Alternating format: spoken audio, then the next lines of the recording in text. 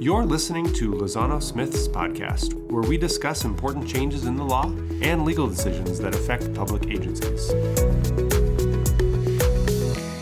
Welcome, and thank you for joining us again for another Lozano Smith podcast. I'm your host, Sloan Simmons, a partner out of Lozano Smith's Sacramento office, one of our firm's co-practice group leaders in litigation, and I'm really lucky, and I say that with all sincerity, to be joined today by Dan Marucci and Harold Freeman.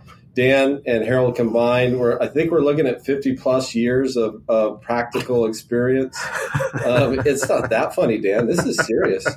And in particular, on a subject like which we're going to cover today is going to be really valuable. But Dan, one of our firm's co-practice group leaders in public finance, a longtime facilities and business attorney, and really at the forefront of public finance issues in the state of California for public entities at this point in his career. Harold Freeman, for years, a jack of all trades, but really widely known throughout the state for his expertise in facilities and business, including public finance. But we can go board governance or student issues, you name it.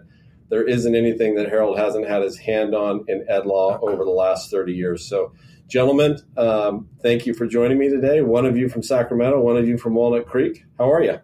Great. Thank you, Sloan. Thanks for having us. So, citizen bond oversight committees. That's our subject today. Clearly something far afield from anything that I normally touch. So could you two kind of lay the groundwork and provide us an overview of what a CBOC is and why it exists? Okay, great. I'll start. A Citizens Bond Oversight Committee, sometimes just called the Citizens Oversight Committee, is a creation of Proposition 39, which has been around for a long time. It's fairly long in the tooth by now. Proposition 39 was an initiative measure back and approved by the voters statewide in 2000. The main purpose of a Citizens Oversight Committee or a Bond Oversight Committee is to fulfill the promise of the school district that is issuing bonds, that the proceeds of those bonds are going to be used for the purposes that the school district said they were going to be used for. But really simply, a Bond Oversight Committee is a sort of a watchdog committee to ensure that the funds are appropriately spent, appropriate vis-a-vis what the bond measure said and promised that they were going to be spent for. Proposition 39 also includes a project list. And so a Bond Oversight Committee's basic function is to review actual expenditures that the district had made with the proceeds of bond funds, and compare those expenditures with the project list that all the voters approved.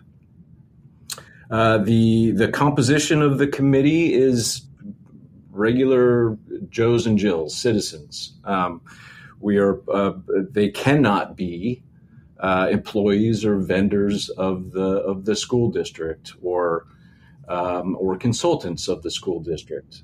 They are not attached to the school district at all. And when you think about what the basic function of a Bond Oversight Committee, it makes a lot of sense, doesn't it? Because otherwise, an employee would be laboring under some sort of a conflict between its duties as an employee and its loyalties to the district as an employee or an officer or a vendor or a consultant who is paid by the district, and the watchdog activities that a Bond Oversight Committee needs to engage in. Is there requirements as to the number of members on that committee? Yeah, there is a minimum number of members, and that is 7. There is no maximum number of members. And 5 of the 7 seats actually have qualifications to them. The remaining 2, or however many that a school district will have appointed to its Bond Oversight Committee, are at large. But just really briefly, I'll just list who it is that is qualified to occupy one of the, I call them named seats, and they are a member of a business organization representing the business community located within the district's boundaries. Makes sense, right? A senior citizens organization member, a parent or guardian of a child that is enrolled in the district. Okay. And then similarly, but still different, a parent or guardian of a child that is enrolled in the district and who is a member of a PTO. And the fifth and final is a member of a bona fide taxpayers organization, such as CalTax or Howard Jarvis. There are many locally based taxpayers organizations up and down the state. The one that you choose from doesn't have to be either or. You just need to have a member that is an active person within the bona fide taxpayers organization. Harold, I know not at the heart of all that you two will talk about today, but I assume, maybe incorrectly, that a BOC is a Brown Act committee? That's an interesting question. The typical answer is yes, because it is clear from the legislation that a bond oversight committee has to comply with certain public meeting requirements and making themselves open. There is a bit of a lingering question that Dan and I often, as recently as yesterday, have debates about regarding whether the way that the legislation is written, you can make an argument that the full Brown Act doesn't have to be complied with, just elements of it. But really the easy answer is if you comply with the Brown Act, you are certainly complying with everything that is required of a Citizens Bond Oversight Committee. In certain instances, for example, a CBOC is unlikely to go into a closed session. A CBOC is going to be focused more on the basic elements of the Brown Act, open meetings, agendas, allowing members of the public to observe, to comment, taking any actions that are taken in public. So the answer is generally yes, although there's a little bit of a technical twist to it. And if I can also just add as well, we're talking a lot about the mechanics of CBOCs today. The other thing just to be aware of is, like so much legislation that's out there, this legislation resulted from a political compromise that I think is worth mentioning, which is that bonds had to be approved by 2/3 of an electorate to pass before Prop 39 went into effect. And 2/3, 66.666%. It was remarkable statistically how many school districts, community college districts would miss that mark by 1% or 0.5%.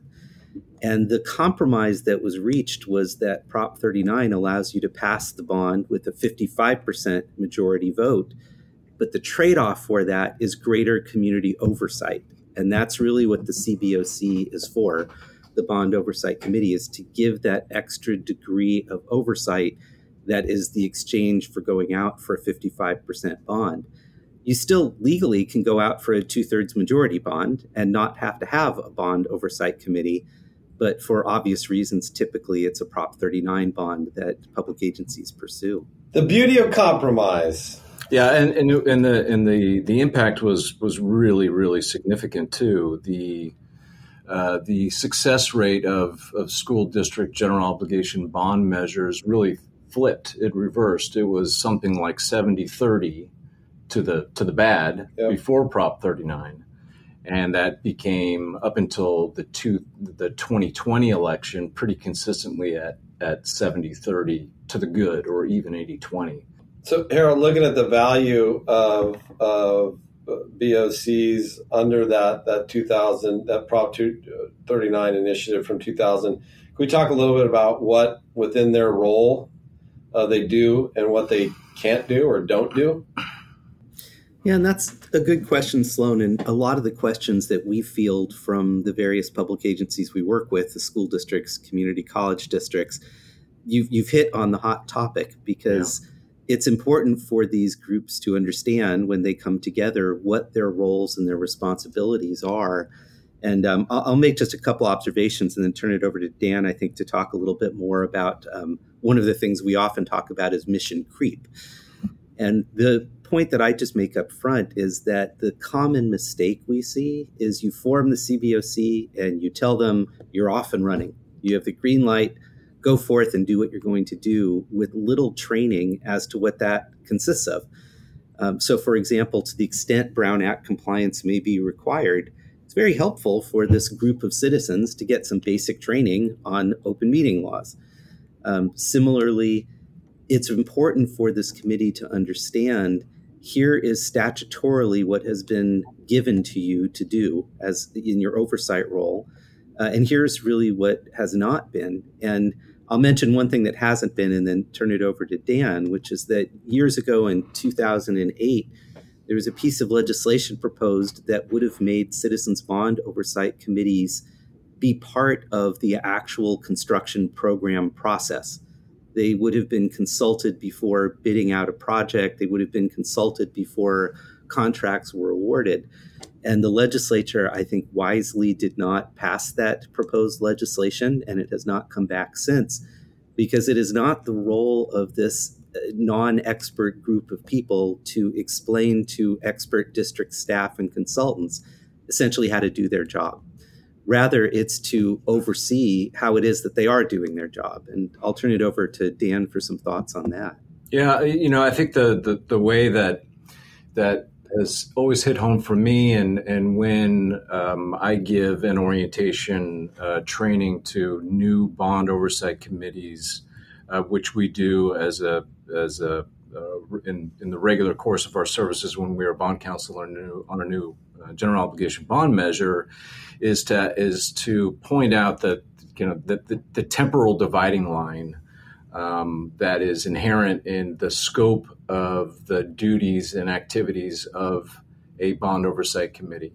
And that is this. The bond oversight committee's view is retrospective. It is reviewing decisions that are entirely and exclusively within the jurisdiction of the governing board of the school district to make. Which projects we're going to fund or which projects we do fund, what that project looks like.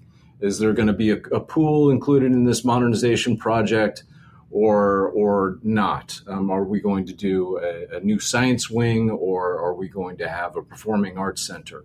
These are all decisions that are exclusively within the purview of the governing board.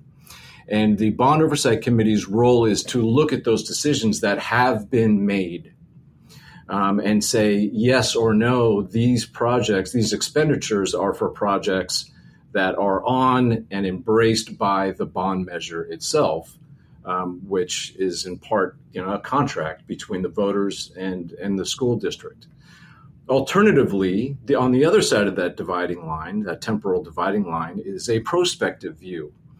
And by and large, although with some exceptions to this regarding recommendations that the Bond Oversight Committee may have about process and procedures and saving money on the reuse of plans, and there is a laundry list of things that or recommendations that a Bond Oversight Committee may make that come to mind for the Bond Oversight Committee as they are reviewing retrospectively the decisions and the expenditures that have been made.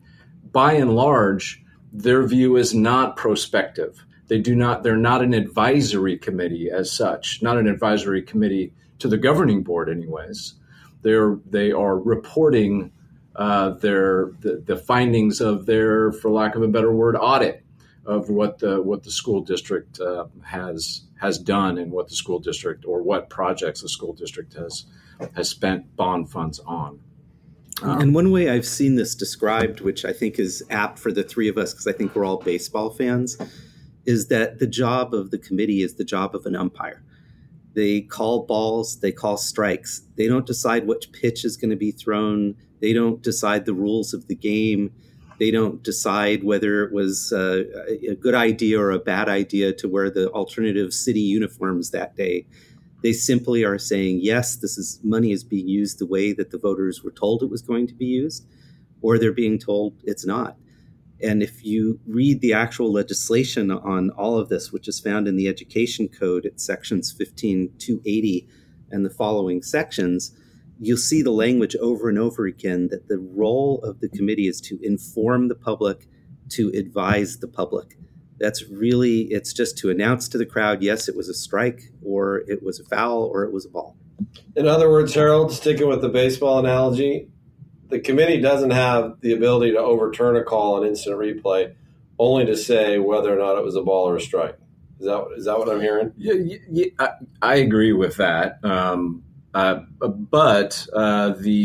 But in its function, its necessary function of reporting to the public its findings that may result in a bond waste action, which is the authority for which immediately follows the Bond Oversight Committee statutory authority in the Education Code. So it may yield that, but yes, you're right. The Bond Oversight Committee has no ability to stop an expenditure. Again, what the Bond Oversight Committee receives is an accounting of expenditures that have already occurred, right?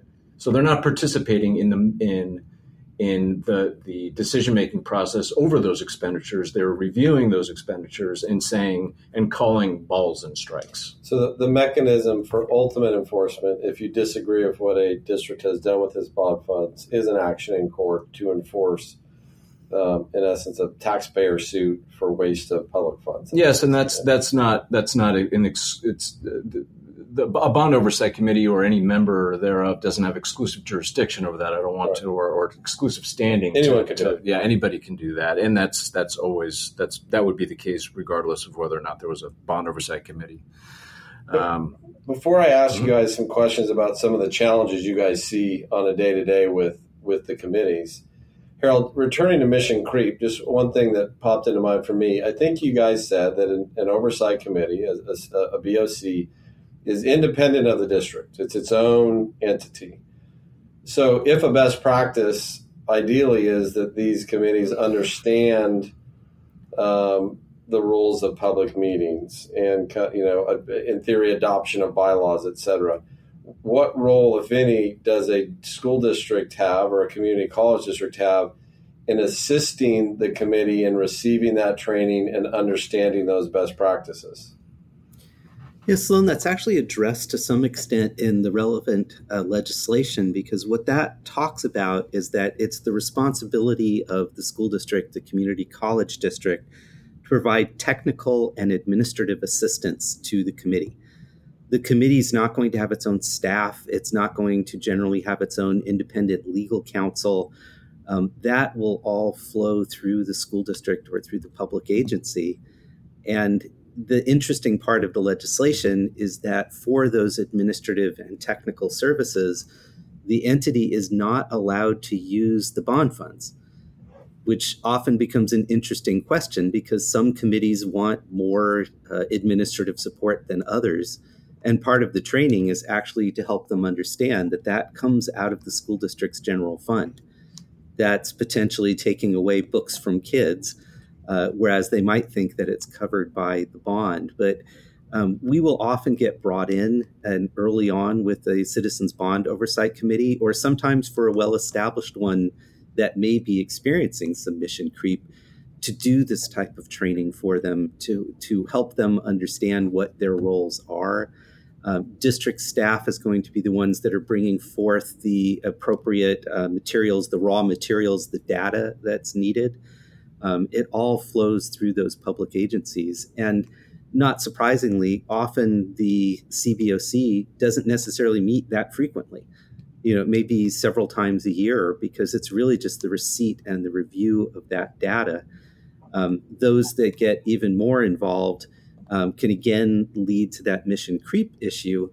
And it is worth noting that about a decade ago in Contra Costa County, a grand jury actually looked at that issue and concluded that there were bond oversight committees in the county that were in fact going beyond their role and causing school districts and community college districts to incur greater administrative costs than what were intended.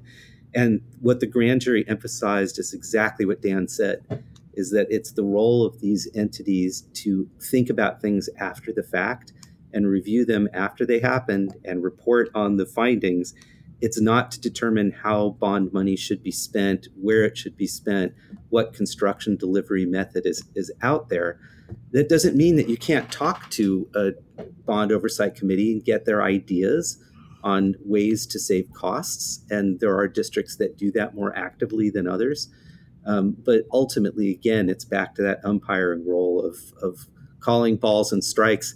And it's the job of the public agency to provide the uniforms, buy pizza for the dinner meeting if needed, if people are coming during dinner time, to take care of the sort of day-to-day operations of the committee.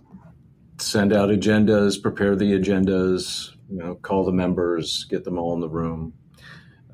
Yes, and as Harold points out, the statutory, there is a statutory obligation for the school district to provide this administrative support, so that the bond oversight committee can focus on its main function. Maybe neither here nor there. Has that been determined to be a mandated cost?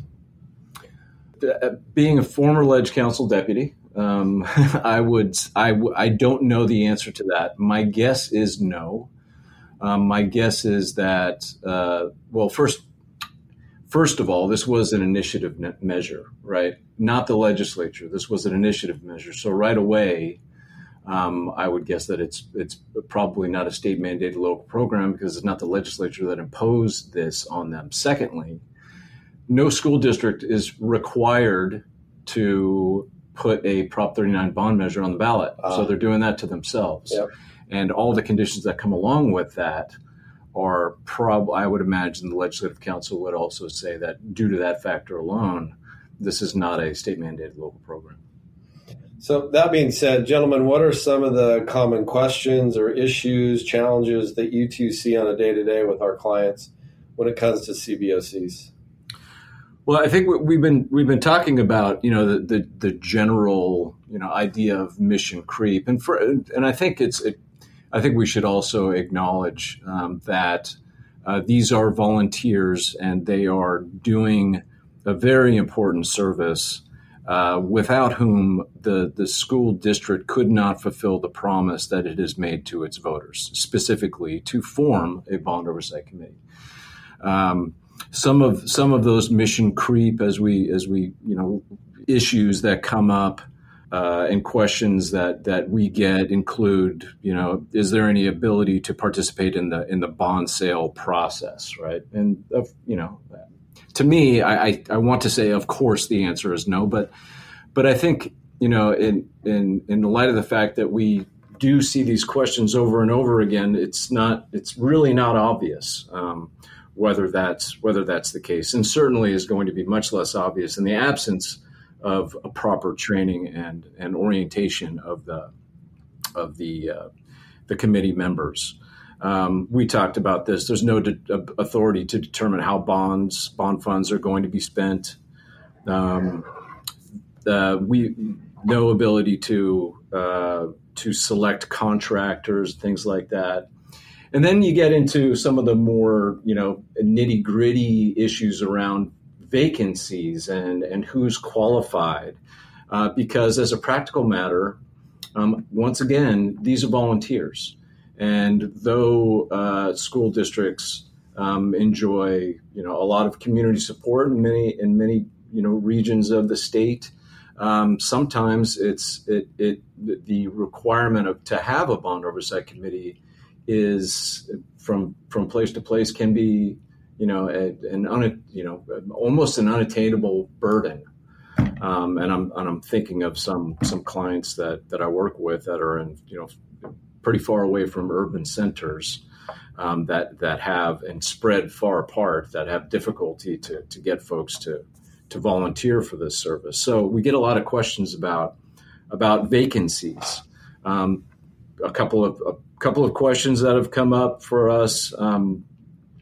What if we don't have a fully seated committee? Is that going to stop me from issuing bonds? Is that going to stop me from spending bond proceeds? And what I always say is that these are volunteers, and the school district does not have, or the community college district does not have the power to conscript anybody's service, right?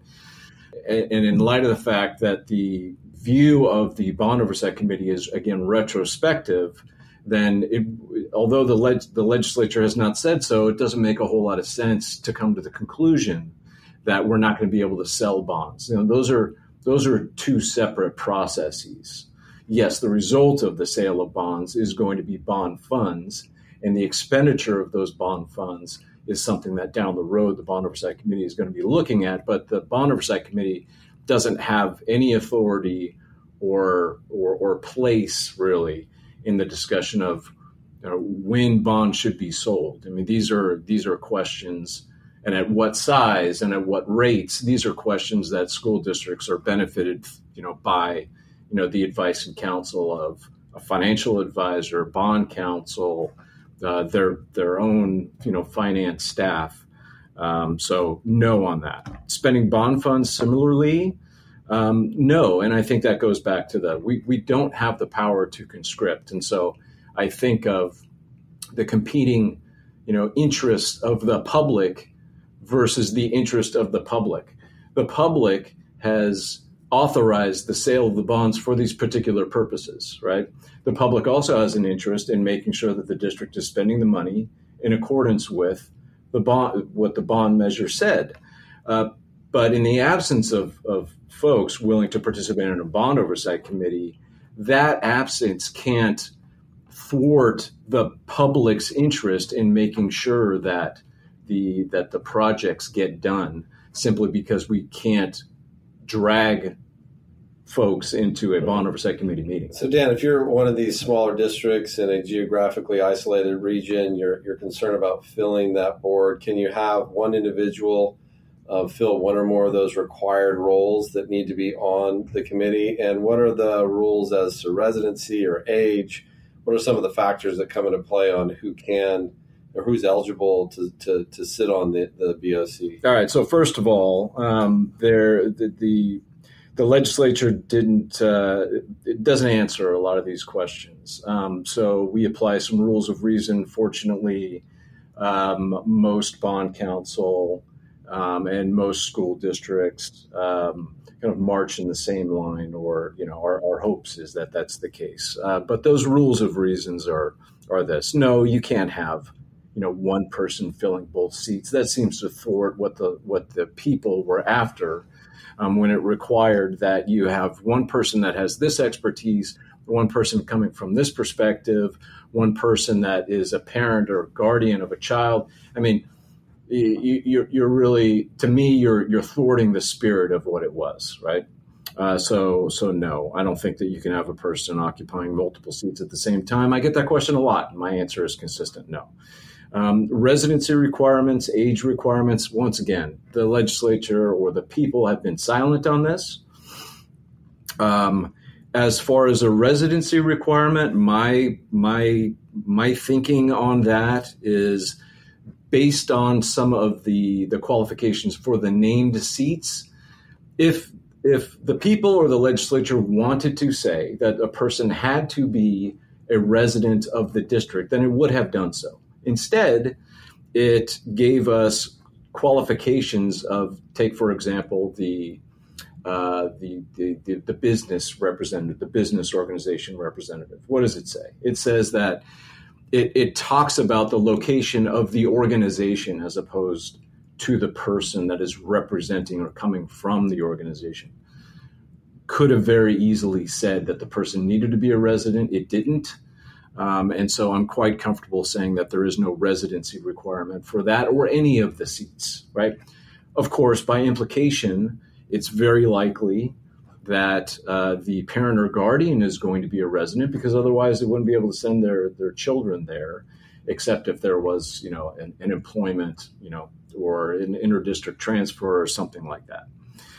The age requirement, even fuzzier than the other, but it seems to me that it's just good practice that Bond Oversight Committee members, as officers, because I think that's what they are, they become public officers when they enter into this service, is at least beyond the age of minority, right? That they're at least 18 years old. Which is a shame because there's a lot of 14-year-olds clamoring to be on the BOC. Harold, what are some other issues that you see frequently?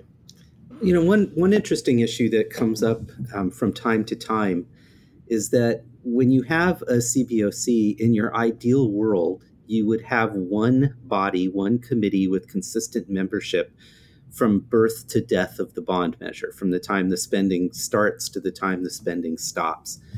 The way that the law was written up until roughly 10 years ago, what it said was that committee members could only have 2 consecutive terms on a committee. And it also talked about a minimum of 2 years for those 2 terms. And so a lot of people interpreted that, I think, a little narrowly, and basically said we can only have somebody be on our committee for 4 consecutive years, 2 2-year terms. But there's actually more flexibility than that built into the code because, first of all, about 10 years ago, they changed the law, so now you can have 3 consecutive terms. So if you have 2-year terms, you now have somebody who gets up to 6 years. But the language of the statute itself is interesting because Education Code Section 15282 says that the 7 members or more serve for, quote, a minimum of 2 years, end quote. And then it goes on to say for no more than 3 consecutive terms. On its face, a minimum of 2 years would allow you to instead have a 3-year term if you wanted, or a 4-year term if you wanted. So increasingly in recent years, I've talked to districts about instead of having 2-year terms, have 3-year terms. If you have 3 consecutive 3-year terms, which gives you 9 years, more often than not, that's going to spend down the bond program. That's going to get you from the beginning to the end. It's also worth noting, because this question comes up sometimes, for those who have nevertheless imposed on themselves 2-year limits, what happens if the bond measure does go on, if expenditures go beyond the total time period? It's important to recognize that the statute talks about consecutive terms. So we have had situations where bond oversight committees have appointed people who had previously been on the CBOC, go off for some period of time, and then come back again, because that is not consecutive terms. And we had this very specific situation come up a couple years ago where a great CBOC member had to leave the committee for some personal reasons, asked to come back, and the suggestion was, well, you've sort of timed out because of the number of years. By the strict language of the statute, they were not coming back for a consecutive term, and they were put back on that committee. Now, what about, as we talk about terms and how long members can be there, what if you have multiple bond measures? What are we doing there? Yeah, so I think it's entirely fine. I'll give you the example. It wouldn't be common, although it's possible to have a school district order multiple bond measures that would appear on the same ballot. But the more likely scenario is that you've got an existing bond measure, maybe with some authority to sell bonds, still not sold yet. So you've got some remaining authority, and or you're still spending those bond proceeds. So you've got your earlier Prop 39 bond measure for which you have set up a bond oversight committee, but you're going to be running out of that money pretty soon, and you got a lot of projects left to do. So you go back to the voters, and you've got a brand new bond measure, and it's Prop 39 bond measure. Well, you need to have a bond oversight committee for that bond measure too. Your question, I think, is it okay, which would be music to the ears of many of our clients, is it okay to have the existing bond oversight committee serve as the bond oversight committee for the future one, or in the event that one is? Seems simple enough to me. Largely it is. Largely it is. So we have, and I'll tell you why, to some extent it's not. But yes, you can simply have the board adopt a resolution to expand the scope of the existing bond measure, or consolidate two bond oversight committees. If you have 2 bond oversight committees, then you decide, well, boy, I mean, just filling the seats on one of these was tough enough. I regret that decision. Let's see if we can consolidate these. you can do that. I think the important thing, and what meets the intention of the people when it approved Prop 39 is that there is a group of folks that are reviewing the expenditures of the district in order to make sure that it's done consistent with the Constitution, with the statute, and most importantly, the measure itself. Are they fulfilling that promise? Are they spending it on projects that don't appear on the project list or not? The one little wrinkle in that might be something that we've already talked about, and that's the built-in term limits, right? So if you've got an existing bond oversight committee, but by virtue of the term limits that apply to those members, simply consolidating that bond oversight committee, or changing the name as though it was a going out of sale mattress store, might not do the trick. Because again, I might think that the spirit of the law is going to require some kind of turnover on those voices and seats. So that would be a little bit of wrinkle, but we have certainly consolidated bond oversight committees before, and I think it's a nifty and elegant way to make things a little bit easier for the school district to fulfill its promise and engage the community in the process of spending bond funds. So for either of you, I assume, I've got two questions. One, and maybe there isn't a consistent answer to this. How long, on average, does it take for a district to go through those bond funds? And I suppose that may depend on the size of the bond, et cetera. But, and then in relation to that, when those bond funds are done, which I assume means we don't need that committee anymore, what happens then? Easier first. You assume right. But so as it is impossible to forecast how long a bond program is going to be. And the reason for that is that we have no control over the market, and we have no control over the municipal debt market, and we also have no control over the residential market or the real estate market. These bonds are it's debt. That debt is serviced by, paid back with property taxes, right? So the basic plan that most financial advisors recommend is 3 issuances out of the total authority that the voters give on the bond measure. 3 issuances spaced 2 years apart. That's the basic plan. But as we saw back in 2008, 2009, where residential values pancaked, right? There was no more room in the tax base to issue any more debt at that time. And so those school districts had one of 2 choices: wait it out, right? Thus answering your question, right? And the answer being, we don't know, we can't forecast how long it would take to issue all the bonds, or do a new bond measure. And then, so the second question that you asked was, what happens when all the bond funds are done? Well, going back to what the function of the Bond Oversight Committee is, the Bond Oversight Committee's function is to review expenditures and say yay or nay as to whether or not these are appropriate expenditures. If there are no more bond funds to be expended and thus nothing more to review, then their duty has been discharged, and it just goes away. I like a little bit of a cleaner thing, but it's not necessary to disband it. Will some boards pass a resolution, in essence, memorializing the end of that committee? I have seen it rarely. I think it's good. I think it's good housekeeping, but it's far from necessary to do that. I'd ask either of you if you have any closing thoughts, perhaps anything we haven't covered. This has been a very instructive primer on the CBOCs under California law. I mean, I've learned a lot, and I'm sure our listeners have too. But closing thoughts from either of you? If I can, we've talked about a lot of technical issues today.